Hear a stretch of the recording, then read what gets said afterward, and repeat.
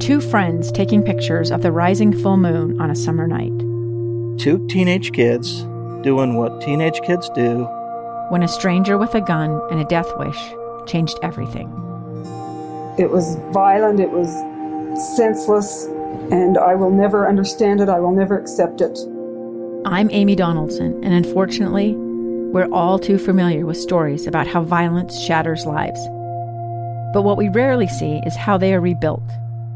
In a new podcast, The Letter, we relive tragedy, but only so we can hear the rest of the story. The struggle to reclaim lives, the realities of grief, and the possibilities of forgiveness. I believe in miracles. Sometimes I thought, there are no miracles. Yeah, there are, and this is a big one. Follow The Letter at theletterpodcast.com or wherever you get your podcasts. Utah's best athletes count on flexibility, speed, strength. And the Jazz pick up their 22nd assist. So they count on University of Utah Health. Real Soleil puts this game away. And so can you.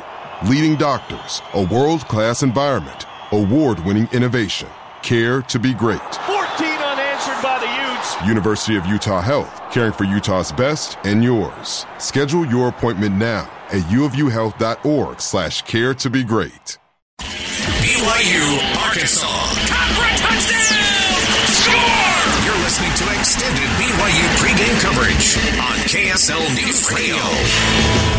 Coming to you live from Burt Brothers in Provo, 241 West, 500 South, just near Lavelle Edwards Stadiums. Come on by and enter to win 2 pairs of BYU versus Arkansas tickets. We're giving those away today, so just enter to win. We got a listener in right now filling out the sheet to enter to win those tickets. Now we got to get out to the phone line and get an insider look at the Hogs, BYU and Arkansas for the first time ever. And we're joined now by Hog Sports publisher, longtime publisher on the 24/7 Sports Network, Trey Biddy. And Trey, good to catch up with you today. I'm curious, with Arkansas, they've been a little bit banged up, most notably with KJ Jefferson, also some of the defensive backs and Miles Slusher. What's maybe some of the latest you can give on the Jefferson and Slusher as far as their availability today? Well, still don't know on Miles Slusher. He's had a calf issue. He's had quite a few injuries, actually, throughout the season. Had a head injury earlier in the year, missed a couple of games, played just half of a couple of other games.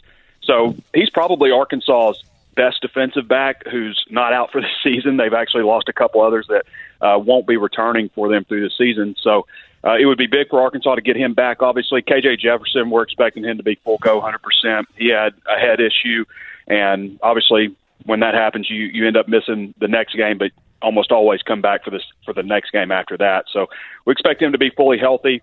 You know, Arkansas's offense had some success moving the ball last weekend against Mississippi State, but where it really showed up, missing Jefferson, was when they were in the red zone a couple of times on 4th and short. They weren't able to convert and came away with no points 2 different times, and those are just killers, especially on the road in the SEC. So should be a big benefit, obviously, having KJ back.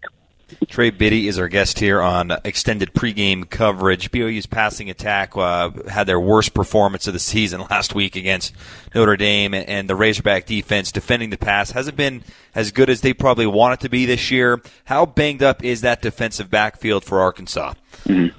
Well, Jalen Catalon is a preseason All-American. Some places had him as projected as a first-round draft pick.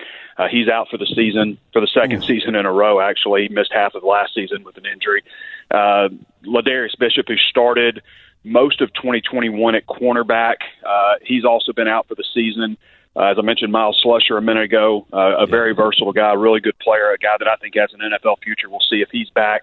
They've been shifting guys around all over the place. Kari Johnson probably not going to play. He started a few games this year. Jaden Johnson possibly going to play, who started all season. So they've shuffled a lot of guys around. They've actually had to move 2 freshman wide receivers over to cornerback just to be able to get through practices. So that's been a real issue for Arkansas. There's no question. And on top of that, Bumper Poole, middle linebacker who leads the team in tackles, still has not been the same guy. He was an All-SEC player last year with 125 tackles, but he's been banged up too, undisclosed injury, but there's definitely something that's been bothering him. He's had some missed tackles and stuff like that. So definitely injuries have played a big role in why Arkansas is struggling so much. And they've run into some teams that really throw the ball well. I mean, Alabama, Mississippi State last weekend. Texas A&M isn't a team that throws the ball great, and they only had 151 passing yards against Arkansas. So it's been, obviously, injuries have played a big role. Some poor tackling issues have come up, but also some of the teams they face have been really good passing teams. Trey, last question for you. This is very unusual for a SEC team to, step out of conference and come out west for out-of-conference tilt. I mean, how important is this game to the Hogs? I mean, they're 3-3 on a 3-game skid, but where do you feel like just maybe the interest, maybe the excitement level from the fan base and the team coming into today's matchup? Well, there's no question there's, a high level of interest in this game for Arkansas fans. It's weird that this game would be scheduled. I mean, I know BYU, as an independent, plays a lot of, interesting games throughout the year, but Arkansas, is in the middle of SEC play, in the thick of it right now, and to suddenly just step out of conference right before a bye week, all the way out to BYU is very unique in Arkansas history. And it was a poorly scheduled game, I think, by Arkansas. Jeff Long, former athletic director, who's no longer at Arkansas, was, obviously played a big part in scheduling that game. So it's an interesting spot to be in. But Arkansas is not in the thick of a conference title race right now. It's about getting to a bowl game and improving the bowl game that you're selected to play in. And so it doesn't matter if BYU is not an SEC team. They're a team that can get Arkansas, further advanced towards that goal. So it's an important game. There's no question.